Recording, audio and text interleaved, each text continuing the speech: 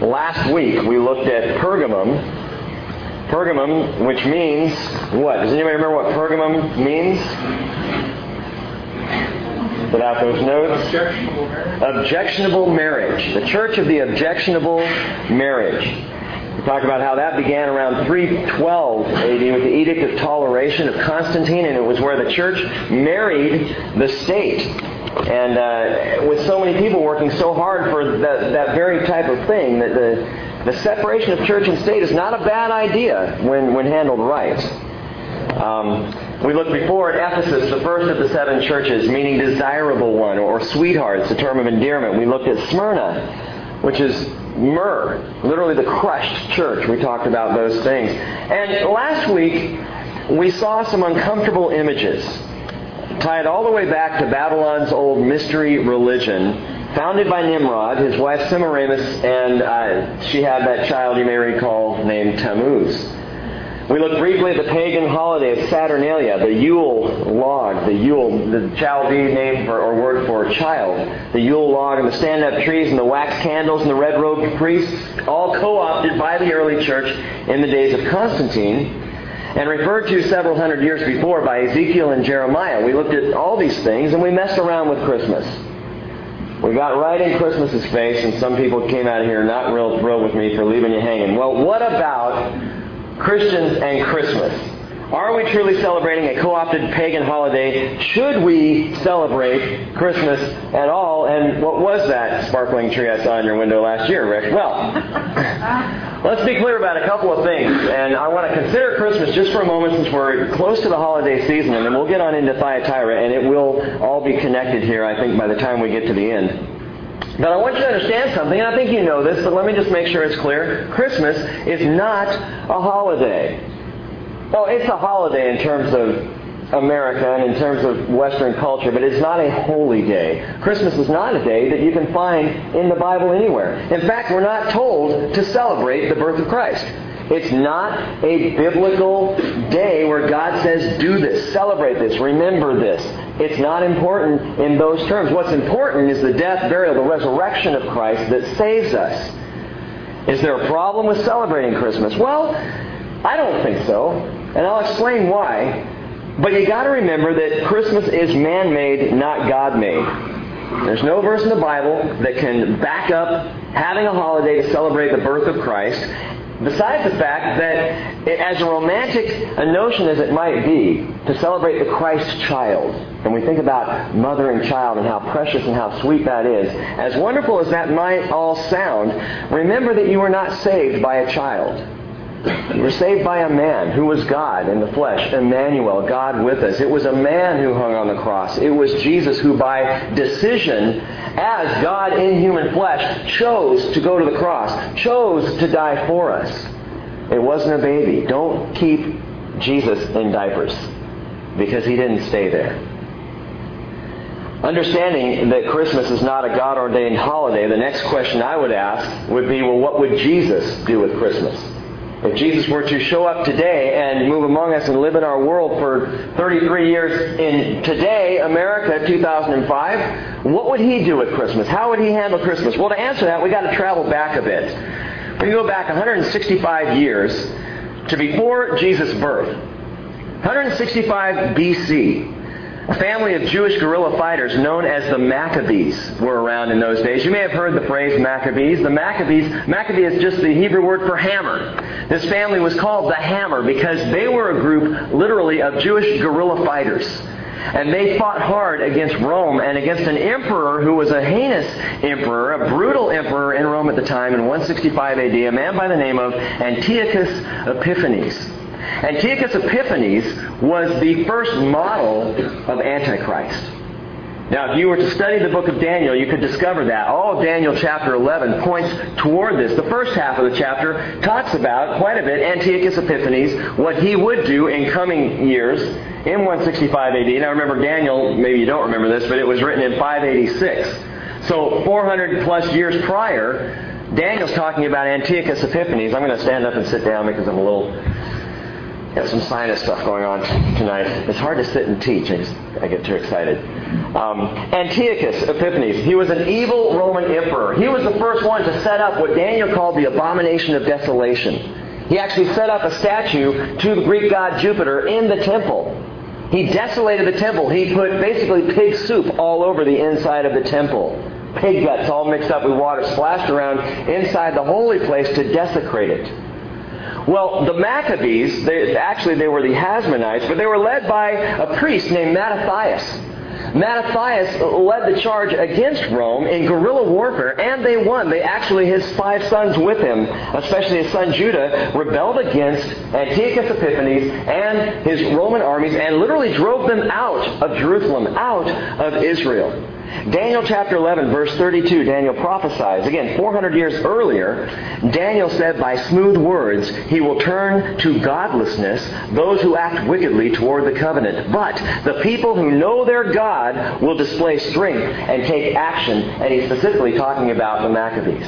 The people who know their God, they will display strength. They will take action. And they did. The Jews recaptured the temple. They drove Antiochus out. They went to relight the lampstand and to reconsecrate the Holy of Holies. And they realized they had a problem. After lighting the lampstand with its 7 candles on it, they realized we don't have any more oil. And it would take at least 8 days to consecrate new oil to be put in the lampstand. And there was no way the oil that was there was going to last. They just knew it was going to burn out. But it didn't. For 8 days, the fire burned on the lampstand. It stayed lit. The Jewish people would say miraculously. Jews today still commemorate the Festival of Lights, or the Feast of Dedication. You may know it as Hanukkah. And that's the celebration of Hanukkah. It's based on that whole thing. You know, the menorah, it's got the 7 candles with the one in the middle, the 8th candle, which is called the servant, and it lights all of the other 7. And Jews still celebrate that to remember what the Maccabees did in the driving out of Antiochus Epiphanes. History tells us, however, the Bible tells us that someone else celebrated this man-made holiday, the Feast of Dedication. God didn't ordain it. God didn't tell the Jewish people to celebrate it. He didn't say keep Hanukkah every year, and yet they did. Someone else did too. John chapter 10, verse 22 tells us the Feast of Dedication, which is Hanukkah, took place at Jerusalem. It was winter, and Jesus was walking in the temple in the portico of Solomon. Jesus was in Jerusalem to celebrate the Festival of Lights, Hanukkah. So Jesus celebrated a man-made holiday. It was all right to celebrate. There was not a problem with this. And as a matter of fact, Jesus kind of co-opted the holiday.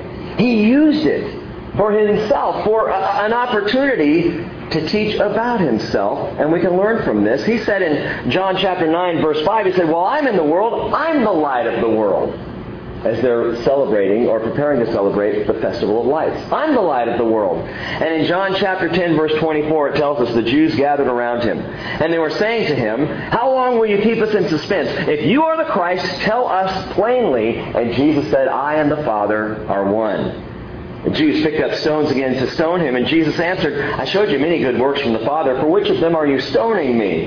And the Jews answered him, for a good work we do not stone you, but for blasphemy, because you, being a man, listen to this, make yourself out to be God.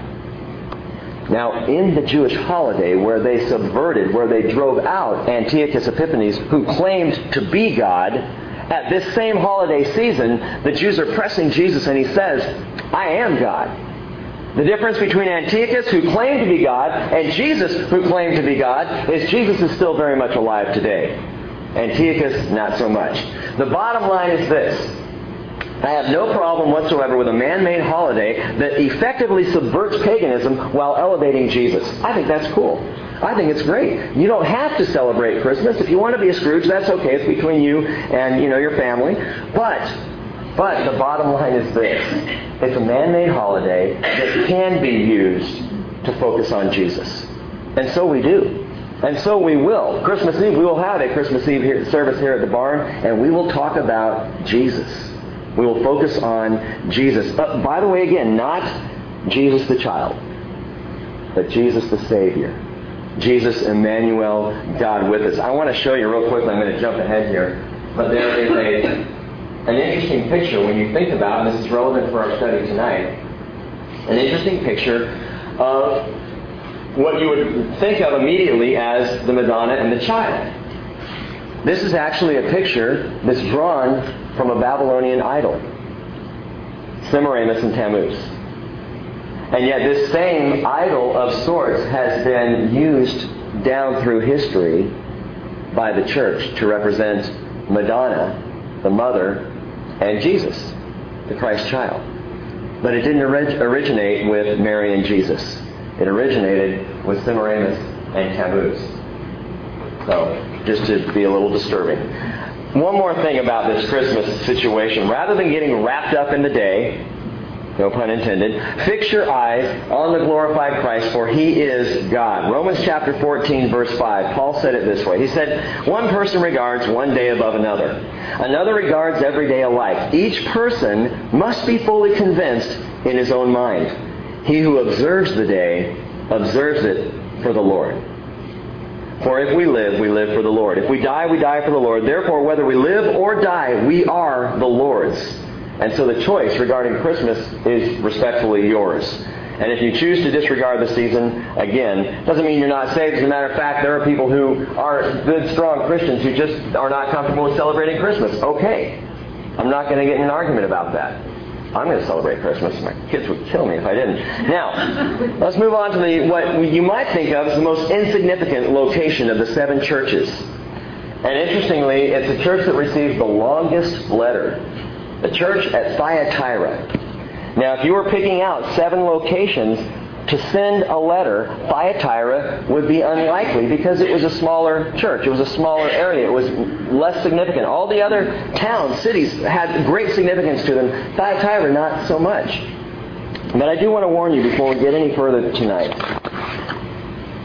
We are getting into a section of church history which both tonight, next week, and not the week after that, but the last week that we talked about the churches, can and may be offensive. I will do my best to let history speak for itself. Prophetically speaking, Thyatira lands squarely at 600 A.D. and runs all the way through to the second coming of Jesus, although its major emphasis will be 600 to 1500 A.D. The final 4 churches, Thyatira, Sardis, Philadelphia, and Laodicea, and understand this, all 4 of these churches still function as churches today. They had a start point in church history, but they have continued to function in the church today, churches with these flavors, with these styles. They appear in chronological order in church history, but they didn't cease with the turn of events. The first 3 did. But the last 4 still have representation. How do we know this? How do we know this to be true? Because in each one of the last 4 letters, Jesus speaks to these churches as literally present in the end time. He doesn't do that with the first 3. The first 3 he talks about, in fact, look back at, it's the message to Smyrna, where he says, be faithful until death and you will receive the crown of life. Assuming that Smyrna, prophetic Smyrna during the church age, Smyrna would die. Be faithful to death. You'll receive a crown of life. But it's in these last 4 churches where suddenly he's talking to Thyatira and he mentions the rapture. He mentions the tribulation. He mentions the millennium. All 3 are represented in the letter to Thyatira. In the letter to Sardis, the rapture, the tribulation, and the marriage feast of the Lamb are discussed for this church. Philadelphia promised to be raptured and promised to be saved from the tribulation, not to go through the tribulation at all. And Laodicea is warned of the tribulation and offered the millennium. So all 4 of these churches directly focus now toward the end times. They have a starting point somewhere in history, as we'll see going along, but they continue all the way until Jesus comes again. I think you'll see that clearly with Thyatira tonight. Now, Ephesus, Smyrna, Pergamum represent sections again of the church age which are now historically closed, but beginning with Thyatira in 600 A.D., it's still wide open. I hope you'll understand as we go on here. So looking at verse 18, Revelation chapter 2, verse 18. Remember again, Jesus gives a partial revelation of himself, so we'll begin right there with verse 18. Listen to the tone of the words he uses. And to the angel of the church in Thyatira write, the Son of God, who has eyes like a flame of fire, and his feet are like burnished bronze. Three things right off the bat to note here. Number one, he says the Son of God. This will be the only time in the entire book of Revelation that Jesus calls himself the Son of God. It's the only time he does it. Why is that? Well, there's good reason. He's clarifying whose son he is. He's not the son of Joseph, son of Mary. He's not the son of man even. He says the Son of God. Tuck that away. Remember that. We also see right off the bat in this partial revelation that he has eyes of fire and feet of bronze. Eyes of fire. Remember we talked about the fiery prophet. Feet of bronze. We talked about bronze is a symbol of judgment. And so here comes Jesus to Thyatira, writing a letter to this little podunk church in an area that seems insignificant, but in the church age it is dramatically significant. And he comes with justice and with judgment. Justice in his eyes, judgment in his feet. Fire and burnished bronze, both in the Bible speak of judgment. In 1 Corinthians 3 verses 13 on through 15, Paul says the fire itself will test the quality of each man's work. The fire will test the quality of the work. Now a little Jewish historical insight. You know, we've recently been through the book of Exodus, the importance of bronze. The altar was made of bronze. The altar, the place that judgment took place, was made of bronze. Exodus chapter 27, verses 1 and 2. We also will be reading about, when we get into the book of Numbers, the bronze serpent. God tells Moses to make a bronze serpent. Why? So that the people can look at the serpent, and if they will believe in the Lord, they can be saved from a plague of snakes that are biting and killing them. It's an interesting story. That's in Numbers chapter 21. But in both cases, bronze focuses on or points out judgment. And it's interesting that Jesus, by the way, compared the cross to the bronze serpent. He said in John 3:14, "As Moses lifted up the serpent in the wilderness, even so must the Son of Man be lifted up, so that whoever believes in him will have eternal life." And some have said, well, that's weird. Well, why would Jesus compare himself on the cross to the bronze serpent? The serpent spoke of sin. The serpent speaks of Satan. The serpent speaks of evil and wrongdoing. Well, Jesus compared himself to that serpent because when he went on to the cross, he became sin for us. He became all that was wrong in the world. He took it all on himself. It was the perfect symbol for what Jesus would do on the cross. He took the judgment. So here comes the Lord, and he is about to give a heavy word of judgment. Son of God with eyes of fire, feet of burnished bronze. But he begins with a positive affirmation. Verse 19, he says, "I know your deeds, and your love, and faith, and service, and perseverance, and that your deeds of late are greater than at first." It's interesting. He says, Thyatira, I find 6 good works in you. I can list off 6 things about you that are good. Your works are good. Your love is good. Your faith, your servants, your perseverance. And, number 6, all these things are increasing lately, which is good. 6 things. 6. Interesting. 6 is the number of a man. And the trend here with Thyatira is they are very human. They are very humanly focused. They are very works-based.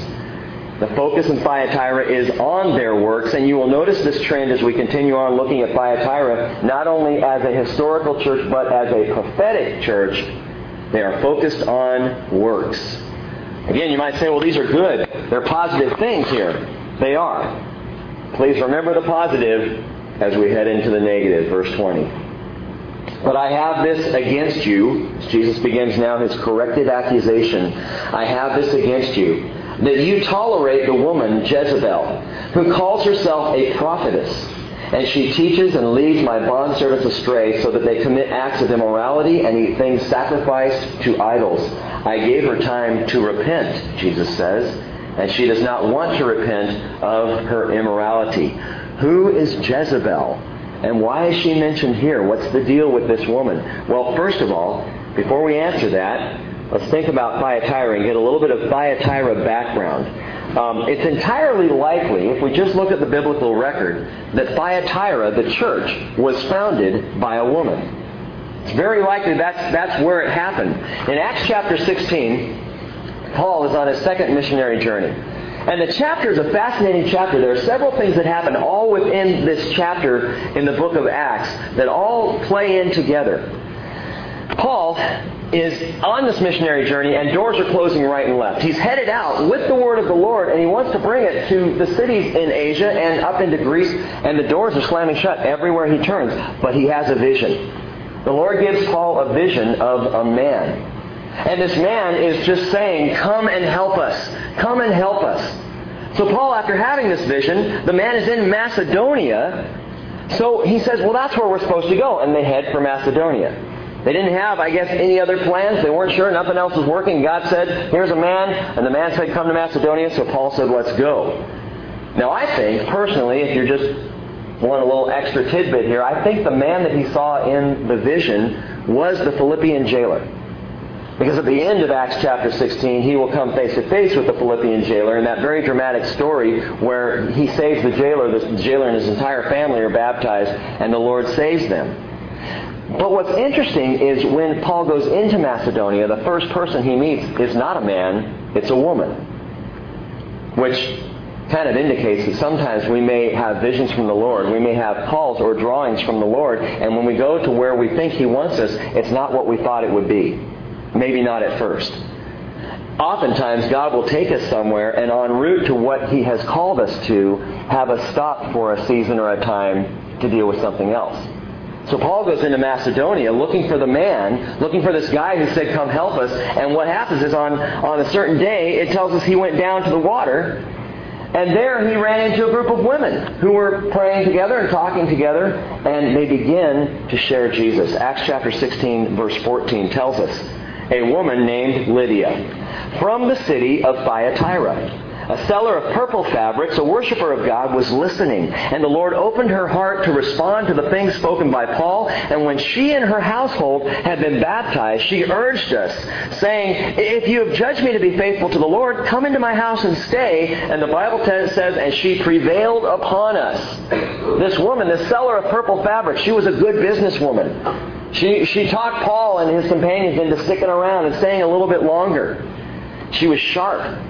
She sold purple dyes and fabrics. Purple was Thyatira's number one commodity. And it was a huge commodity in Rome, especially among the royals. It was an incredibly expensive reddish purple dye that they would extract from shellfish. And it was so expensive because you could get one drop of this dye from a shellfish.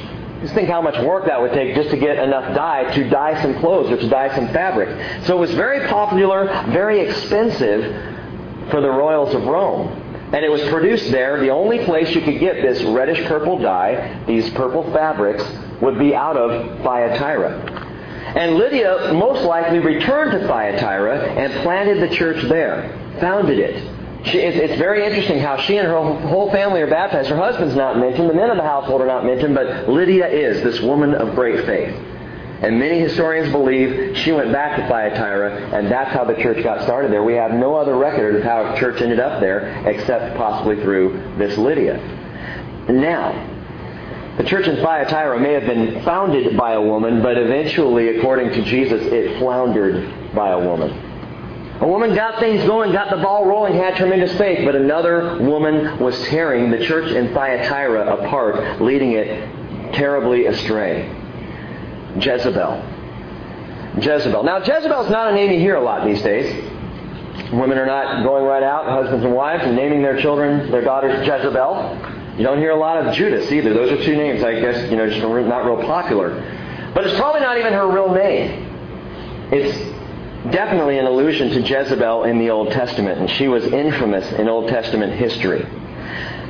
I'm going to stop just for a moment and share with you, I'm going to give you a lot of information tonight on Thyatira. Some of it is worth writing down, some you may just want to listen. A lot of the information I give you, especially in the way of quotes, is just to back up so you understand what I'm saying. That I don't have a bias here one way or another, but I've really tried to look at Scripture and history and piece this together. So that's what we're looking at tonight. But thinking about Jezebel, some things just to know about her. She was the one who went on that murderous rampage against the prophets of God. And Jezebel killed hundreds of the Lord's prophets, to the point that the prophet Obadiah hid 100 of the Lord's prophets in 2 different caves, 50 in one cave and 50 in another. Obadiah was hiding them from Jezebel because her intent was to wipe out the prophets of Jehovah, the prophets of the Lord. She was the one who was hunting down Elijah. Elijah, the great prophet of God. One of 2 prophets in Israel who were considered the greatest, Elijah and Moses, who, by the way, both of whom I think we'll see showing up in the book of Revelation later on. But the great Elijah ran for his life from Jezebel, scared to death of her. You may remember the story. He ended up in the mountains himself, up in a cave, frightened to death. And the Lord said, "What are you doing?" He said, I'm not going back down there. I'm the only one that's left. I'm the last one. And God said, "No, I have a remnant. I have a remnant." Jezebel was the one who chased down Elijah after he had slaughtered the prophets of Baal. She was the daughter, by the way, of a man named Ethbaal. Ethbaal was the king of the Sidonians and the high priest of Ashtaroth. And we mentioned this last week. Ashtaroth is just another name for Semiramis. Same goddess, same worship. The worship of Ashtaroth was made by sacrifices and orgies in groves of trees in the high places. Ashtaroth was the goddess of sensuality and fertility. And Ashtaroth is specifically, and you may want to note this, in the Bible, specifically called the Queen of Heaven. This title in the Scriptures is given to the idol Ashtaroth. Jeremiah, in fact, flipping your Bibles over to the book of Jeremiah for a moment. Jeremiah chapter 44 is where you're going to need to end up.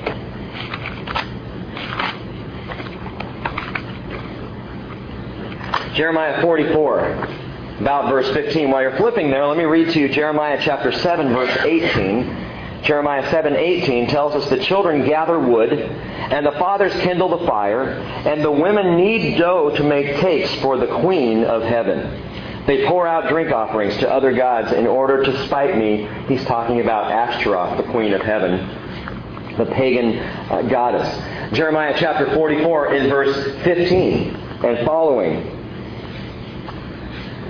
Then all the men who were aware that their wives were burning sacrifices to other gods, along with all the women who were standing by as a large assembly, including all the people who were living in Pathros in the land of Egypt, responded to Jeremiah, saying, "As for the message that you have spoken to us in the name of the Lord, we're not going to listen to you. But rather, we will certainly carry out every word that has proceeded from our mouths by burning sacrifices to the Queen of Heaven and pouring out drink offerings to her, just as we ourselves, our forefathers, our kings, and our princes did in the cities of Judah and in the streets of Jerusalem. For then," listen to this, "then we had plenty of food and were well off and saw no misfortune." We talked about Molech this morning. And the God who promised pleasure if you'll sacrifice to him, prosperity if you'll sacrifice to him. And the same was thought of Ashtaroth. And so the people were giving their sacrifices, pouring out their drink offerings to Ashtaroth because they felt that that would make them prosperous. Verse 18. "But since we stopped burning sacrifices to the Queen of Heaven and pouring out drink offerings to her, we have lacked everything and have met our end by the sword and by famine." Verse 19, "And, said the women, when we were burning sacrifices to the Queen of Heaven and were pouring out drink offerings to her, was it without our husbands that we made her for her sacrificial cakes and in her image and poured out drink offerings to her?" So you see, this Ashtaroth was a huge stumbling block for the Jews.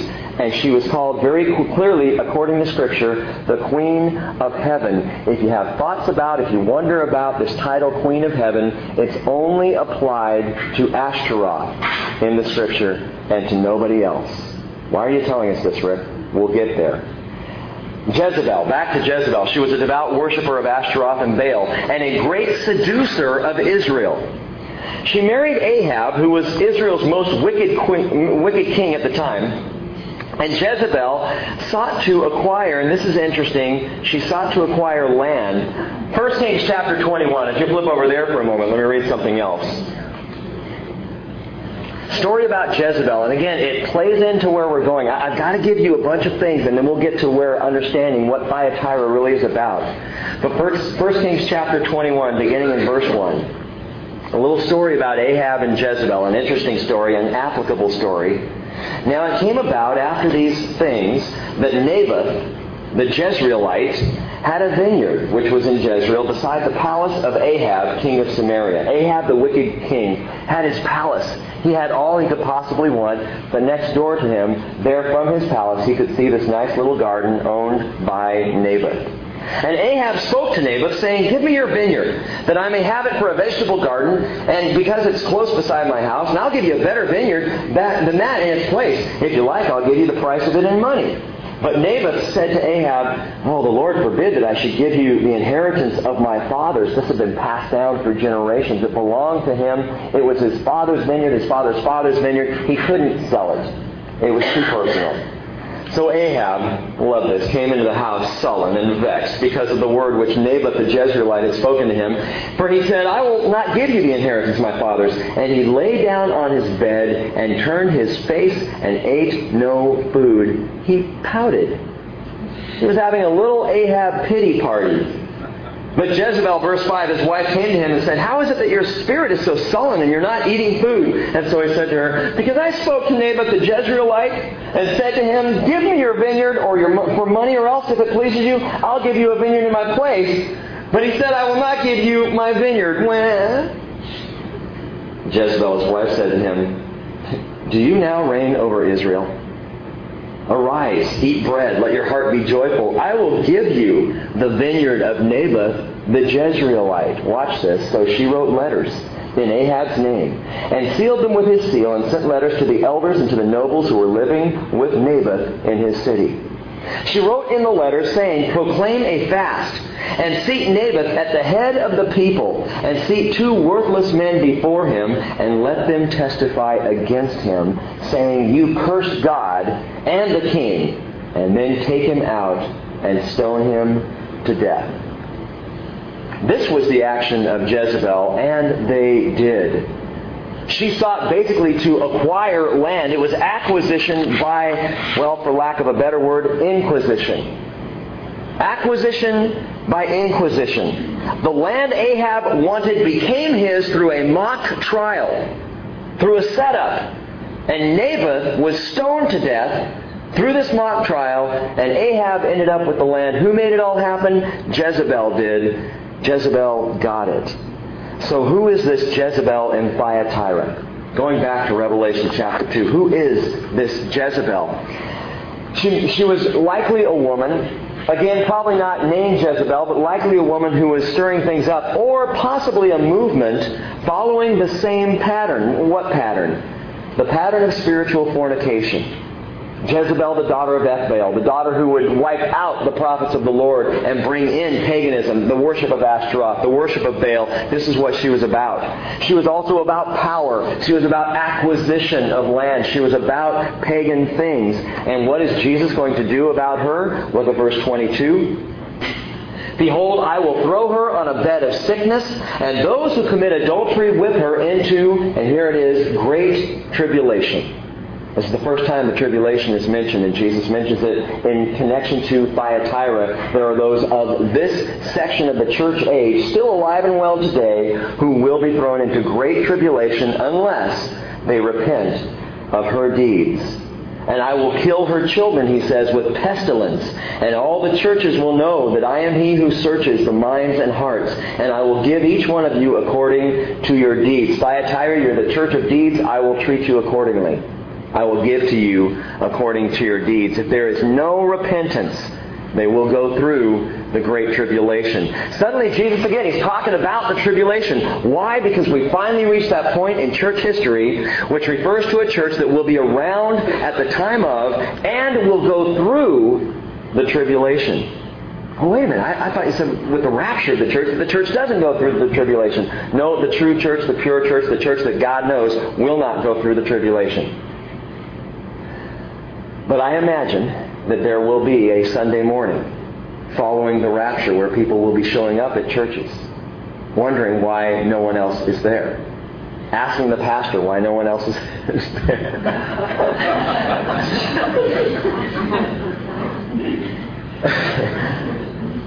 Gang, the church is very simply those who God has called. those who have accepted Jesus as Lord, those who the Lord has added daily. Acts chapter 2 tells us at the end of the chapter, he says the Lord was adding daily those who are being saved. Well, how do we know who's saved? Well, God knows who's saved. I know I'm saved. I hope you know you're saved. You can very easily know you're saved by faith in Jesus Christ. That is the test, not the works, not the deeds. It's the faith we have in Jesus. But there are tragically many people in the church today who warm the pews, who have absolutely no relationship with Jesus. And without relationship, there is not salvation. Salvation is based on relationship. Jesus himself said people are going to come to me and say, Lord, didn't we prophesy in your name and cast out demons in your name and do things in your name? And Jesus will say, depart from me, I never knew you. I never knew you. He will bring in, He will save, He will catch up those in relationship with Him. That's the key, not the deeds that we do. What, by the way, are the deep things of Satan? The deep things of Satan. Verse 24. I say to you, the rest who are in Thyatira, who do not hold to this teaching, who have not known the deep things of Satan, as they call them, I place no other burden on you. The deep things, that's a Greek word, a single word for deep things. It's bathos. Bathos is the Greek word there. It means hidden things. And it speaks directly of the esoteric mysteries of the Babylonian mystery religion, where the Babylonian priests would say, we alone know the bathos. We alone have the keys. We know the deep things. You don't. You're just the common folk. We, the priests, understand what you can't possibly understand. You have to learn from us and listen to us. You can't get this on your own, which is why, by the way, I continue to say, have your Bibles here, have your Bibles open, and you test everything that is taught in this church or any church. Don't you dare count on the pastor to tell you everything and just buy into it hook, line, and sinker. Now, I'm not saying that I would intentionally deceive or desire to deceive in any way, shape, or form, but I'm a human being. Don't trust me. You trust the Word of God, and you test everything by the Word of God. But the bathos, these people are saying, we have the mysteries. We have the secrets. And the high priests in Babylon would say the same thing while the lay people remained in the dark. An interpreter, the high priest was called the interpreter. He had a special name, by the way, I'll tell you in a minute.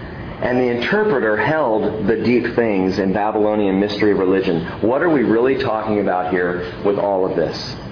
Prophetically, this letter speaks of none other than the Roman Catholic Church. Roman Catholicism. Circa 600 AD to the present day. Sardis, by the way, and let me just say this, Sardis is next. Sardis will speak of the Church of the Reformation, and Jesus has nothing good to say about Sardis. It's the one letter where he has nothing, well, Laodicea as well. Nothing good, no positive, not a single one. And it refers specifically to the Reformation. So show up next week, and if you're not offended this week, we'll try to offend you next week. An equal opportunity offender. But first, a positive note on Roman Catholicism and something to consider. Historically, the service of the Catholic Church is not only commendable, it is almost unsurpassed among churches.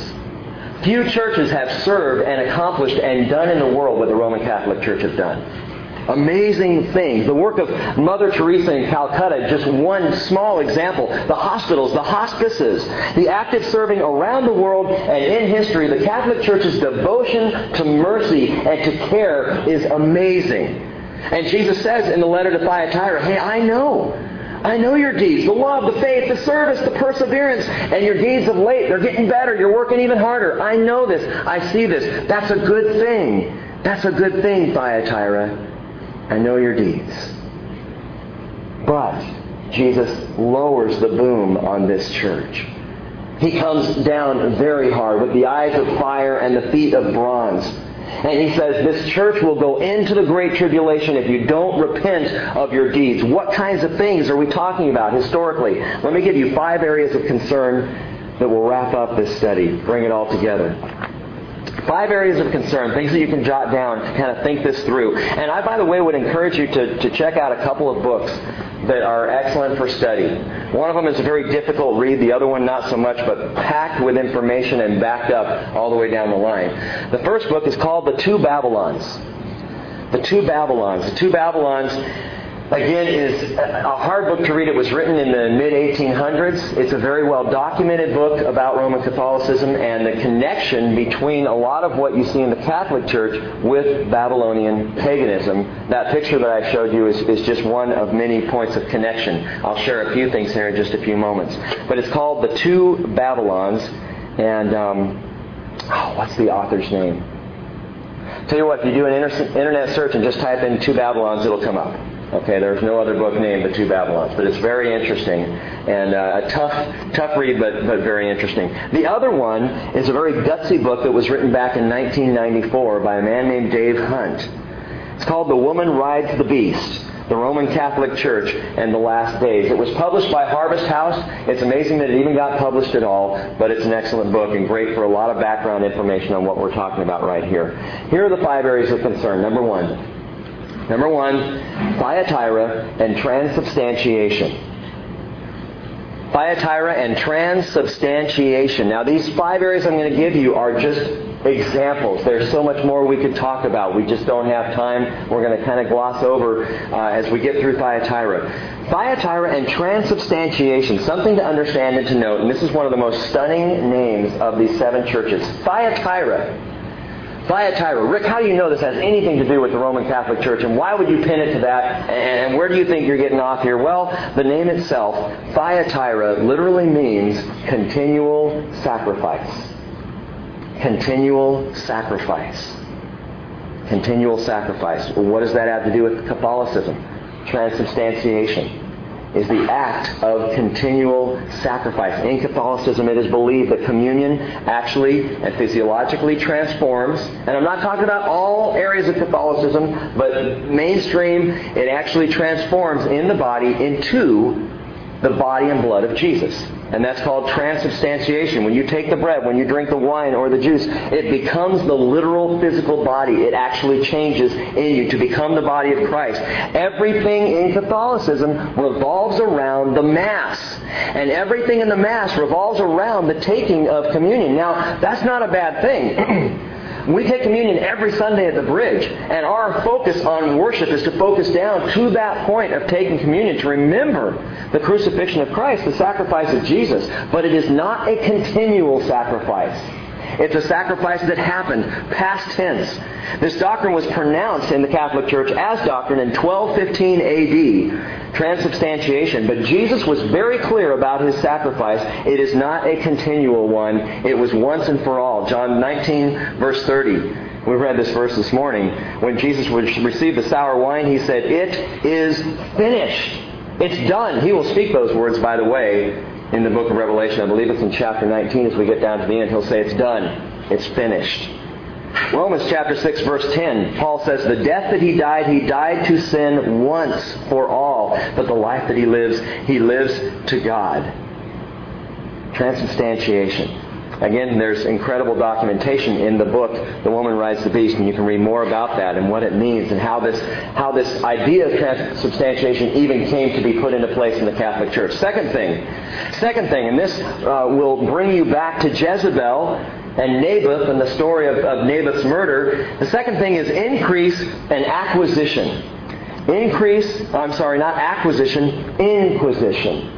Increase and inquisition. The Roman Catholic Church in the period between 600 and 1500 A.D. amassed huge, massive amounts of wealth. Don't know if you knew this, but it is the single wealthiest entity in the world today.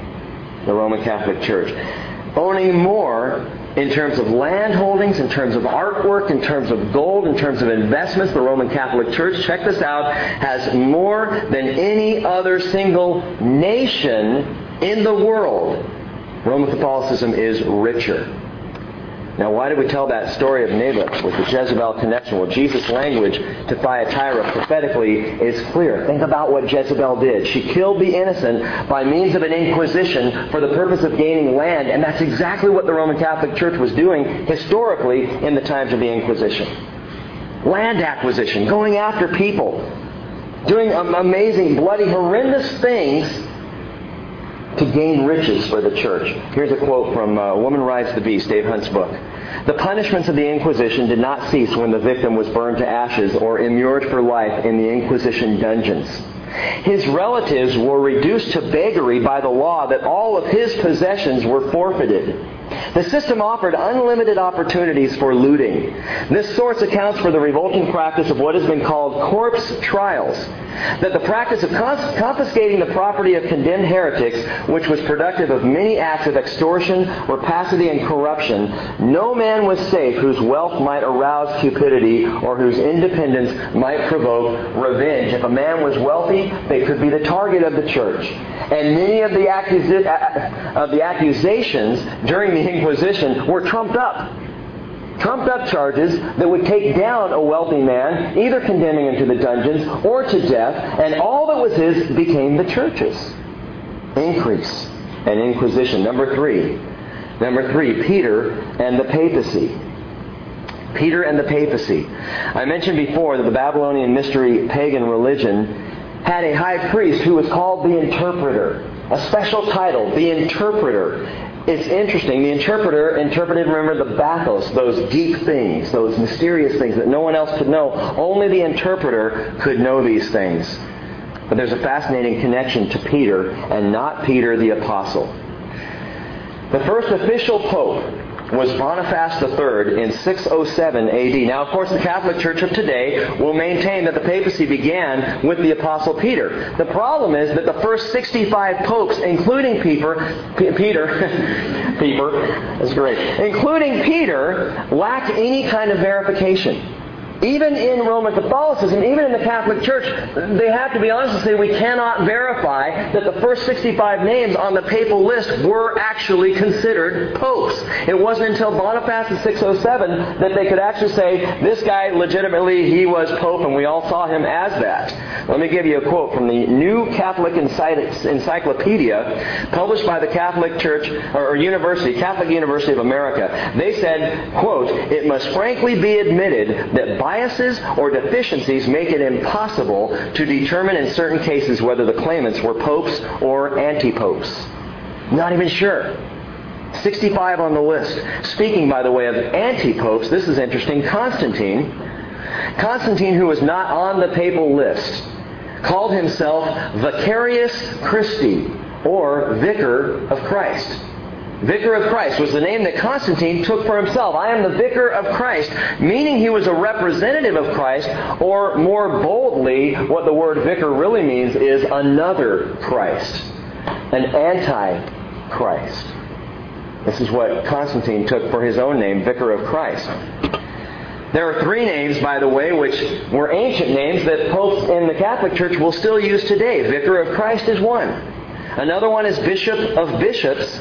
And the third one, which we mentioned last week, is Pontifex Maximus, which was the name born or worn by the high priest of Babylonian paganism. Pontifex Maximus. It was co-opted again by Constantine in those early days of the church and state marriage. And it was used and held on to for the church. It was Damasus,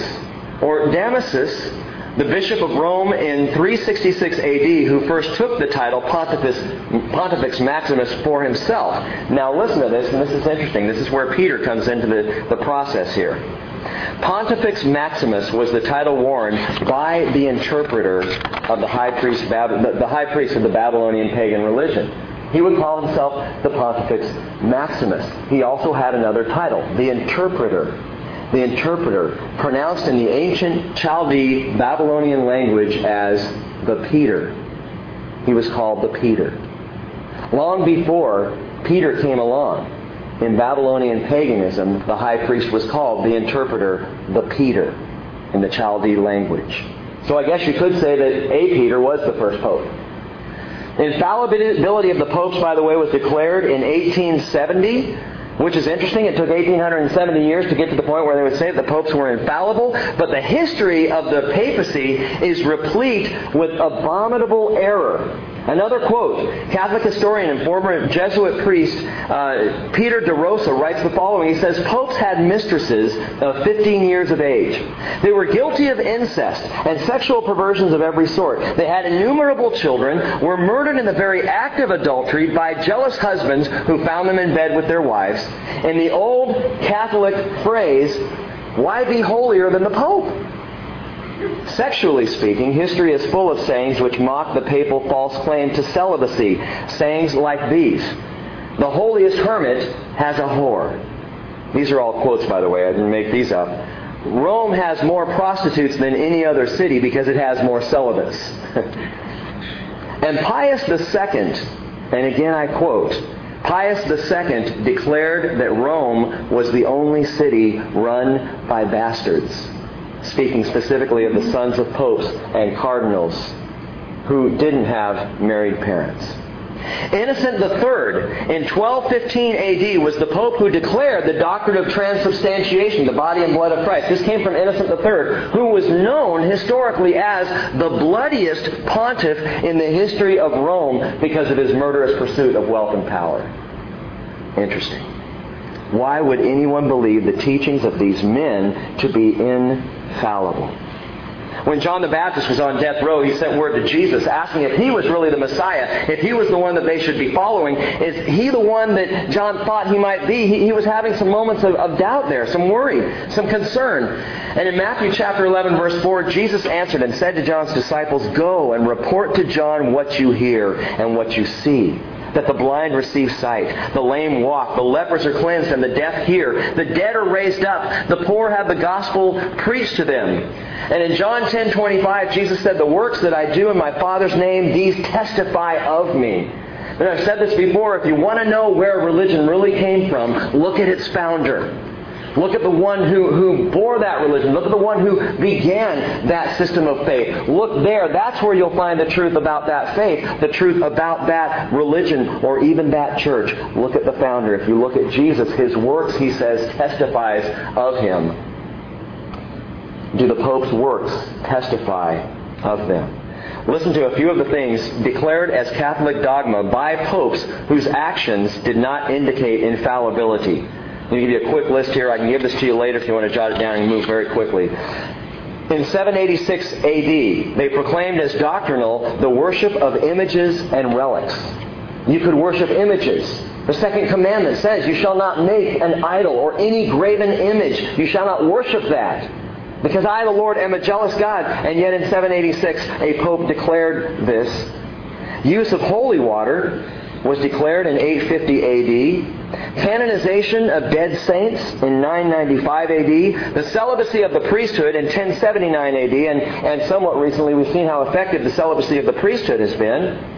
Prayer beads in 1090 A.D. The Inquisition in 1184 A.D. The sale of indulgences in 1190 A.D. Indulgences, have you heard of this? Maybe you're familiar with indulgences. You can buy an indulgence and sin later. Pay now. You're going to go out and get drunk Friday night. Go ahead and buy forgiveness for that sin ahead of time. Or buy someone's way out of purgatory, or at least buy down their time in purgatory. Indulgences. Transubstantiation, which I mentioned in 1215 A.D.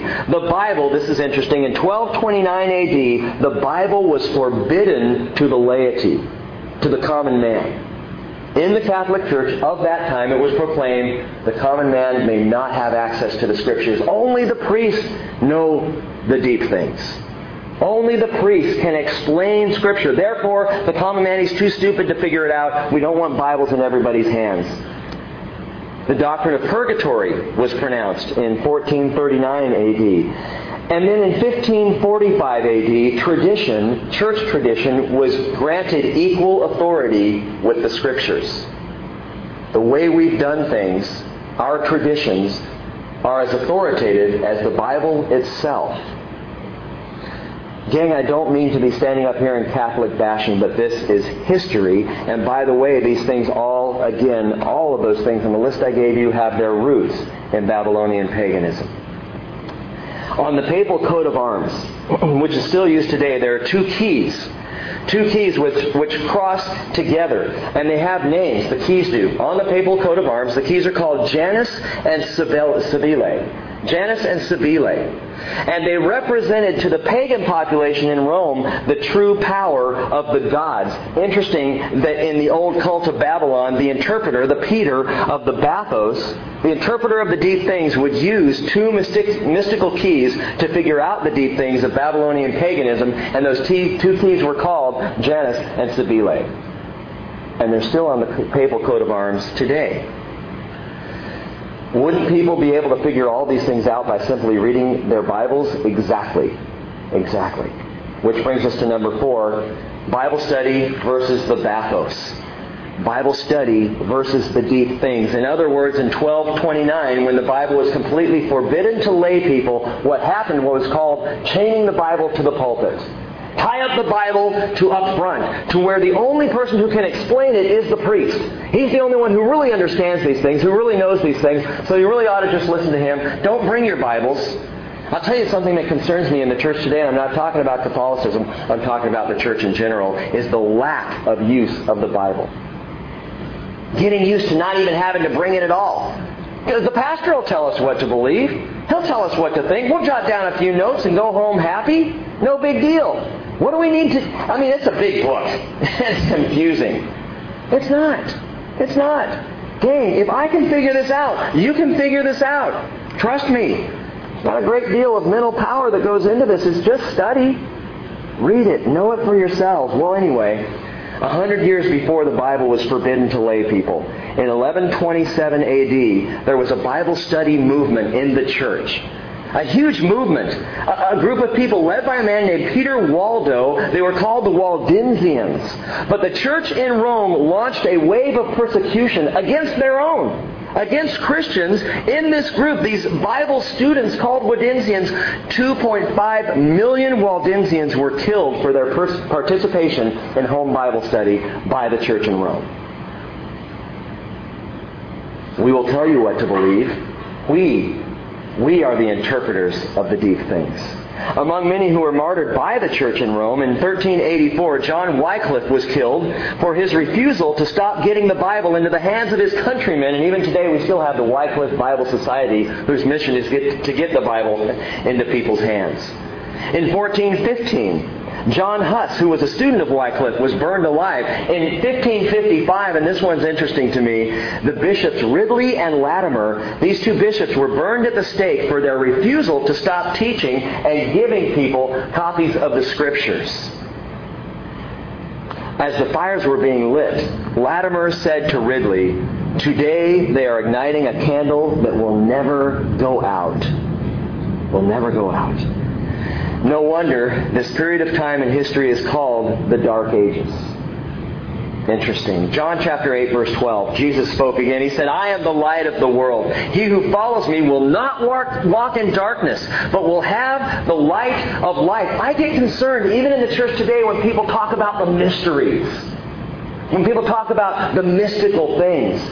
Because Jesus came to bring us light and revelation. That's what this whole book is about. We've talked about the very name revelation. The revealing, the unveiling, that you might know and understand my word. Not that you would go about in the dark.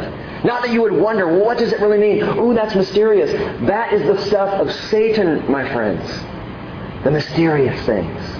You will see this more vividly the further we get into Revelation and as people begin to chase after the workings of Antichrist and his mysterious workings. Jesus is not a God of mystery. He brings the light of life. Matthew 5, verse 14, he says, "You are the light of the world.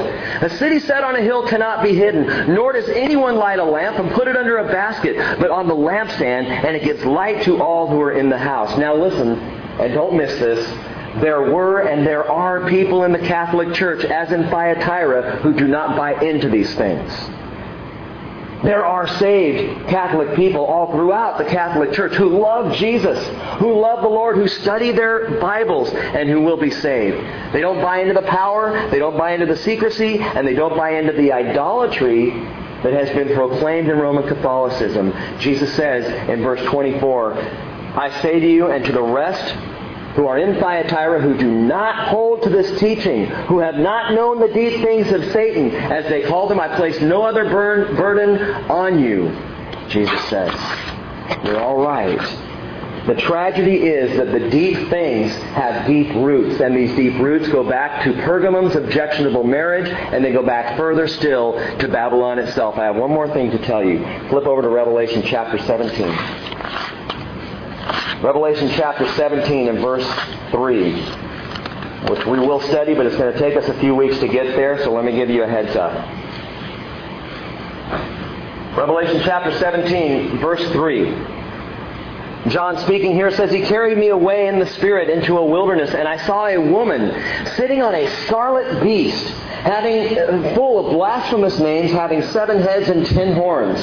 The woman was clothed in purple, like Thyatira, purple and scarlet, and adorned with gold and precious stones and pearls, having in her hand a gold cup full of abominations and of the unclean things of her immorality. And on her forehead was a name was written, a mystery, Babylon the Great, the mother of harlots and of the abominations of the earth. And I saw, verse 6, the woman drunk with the blood of the saints, and with the blood of the witnesses of Jesus, the Waldensians, John Huss, the Wycliffes, the others. And when I saw her, I wondered greatly. And the angel said to me, Why do you wonder? I will tell you the mystery of the woman and the beast that carries her, which has the 7 heads and the 10 horns. And to find out what that is, we'll get there when we get to Revelation chapter 17. But why? Why a woman? Why a woman that rides this beast? Why this picture? Number 5, the concern, one of the greatest concerns that is connected today, even to Roman Catholicism, is the Queen of Heaven. The Queen of Heaven. Who does the Queen of Heaven speak of in the Bible? Ashtaroth, which we just saw. There is no other connection to anyone else in the Bible when the phrase the Queen of Heaven is used. It is Ashtaroth. Let me give you a few excerpts from Dave Hunt's book. Again, quoting, the most authoritative book written on Catholicism's Virgin Mary is by Cardinal and St. Alphonsus de Liguori. It's titled The Glories of Mary. It is a virtual compendium of what the great saints of the Roman Catholic Church have had to say about Mary down through the centuries. The chapter headings are staggering, crediting Mary with attributes, abilities, titles, and functions that belong to Christ alone. Here are some of them. Mary, our life, our sweetness. Mary, our hope. Mary, our help. Mary, our advocate. Mary, our guardian. Mary, our salvation. Here's a sample of Liguori's quotes of what the saints have said concerning Mary's role in salvation. They've said, sinners receive pardon by Mary alone. He falls and is lost who has not recourse to Mary. Mary is called, quote, the gate of heaven because no one can enter that blessed kingdom without passing through her. And Jesus said in John chapter 10, verse 7, I assure you, I am the gate for the sheep. He said in verse 8, all others who came before me were thieves and robbers, but the true sheep did not listen to them. Yes, I am the gate. Those who come in through me will be saved. Time magazine comments that according to modern popes, Mary is, quote, the Queen of Heaven. The most recited Catholic prayer, the Rosary, concludes with this final petition. Hail, Holy Queen, Mother of Mercy. Our life, our sweetness, our hope. To Thee we do cry, poor banished children of Eve. To Thee we send up our sighs, mourning and weeping in this valley of tears. The only Queen of Heaven is Ashtaroth, and not Mary. And what did Jesus say about Mary? Matthew chapter 12, verse 47. Someone said to him, Behold, your mother, your brothers, they're standing outside, seeking to speak with you. But Jesus answered the one who was telling him and said, Who's my mother? Who are my brothers? And stretching out his hand toward his disciples, he said, Behold, my mother and my brothers. For whoever does the will of my Father who is in heaven, he is my brother and sister and mother. That would almost be blasphemous to someone who held Mary in the place of the Queen of Heaven. Luke chapter 11, verse 27, one of the women in the crowd raised her voice and said to Jesus, Blessed is the womb that bore you, and the breasts at which you were nursed. And Jesus said, On the contrary, blessed are those who hear the word of God and observe it.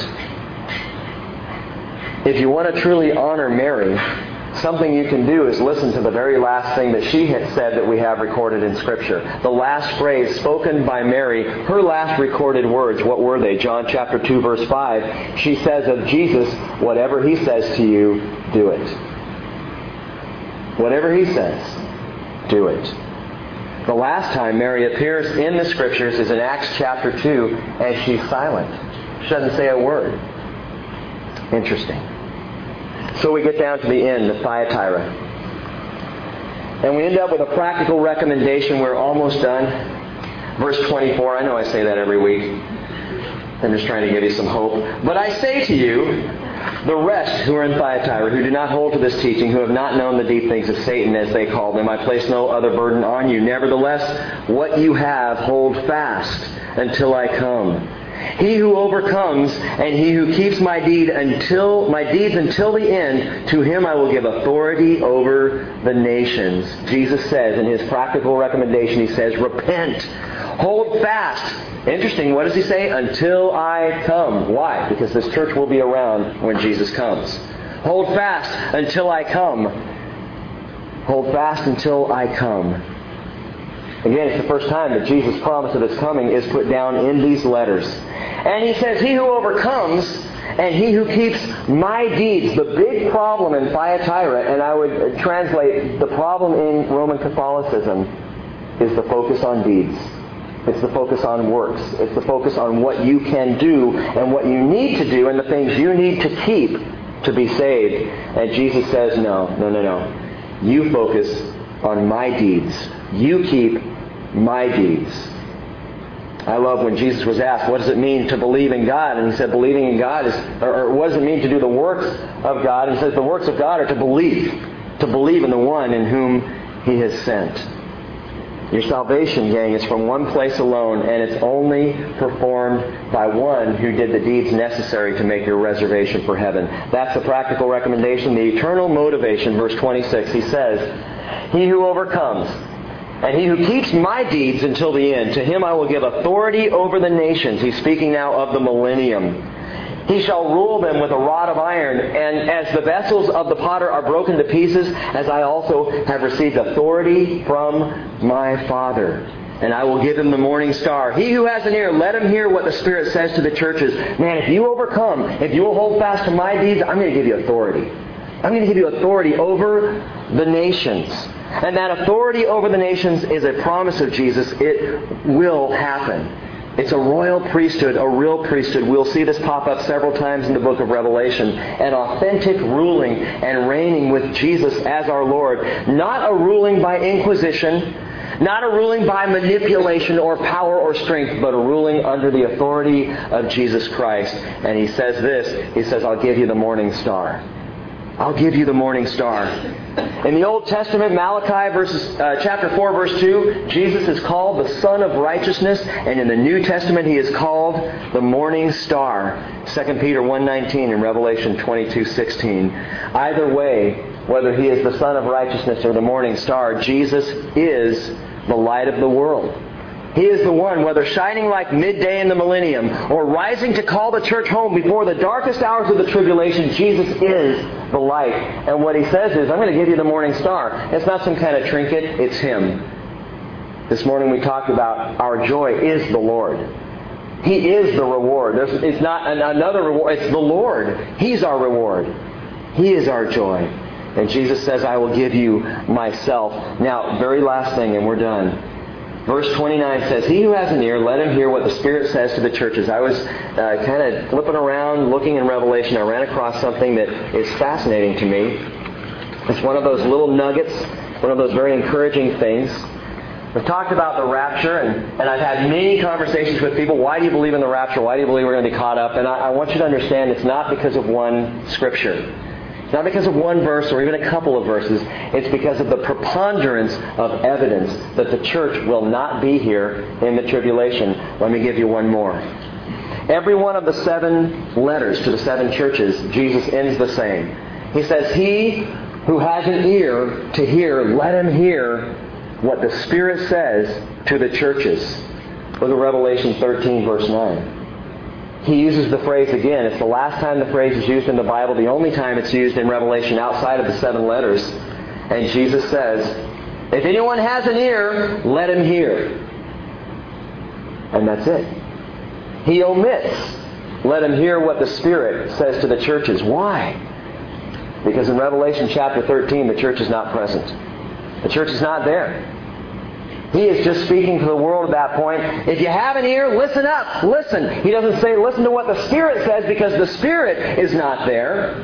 He doesn't say to the churches because the church is not there. We've been pulled out. We're gone. We're tucked safely away in heaven. It's where I plan to be. It's where I hope you plan to be as well.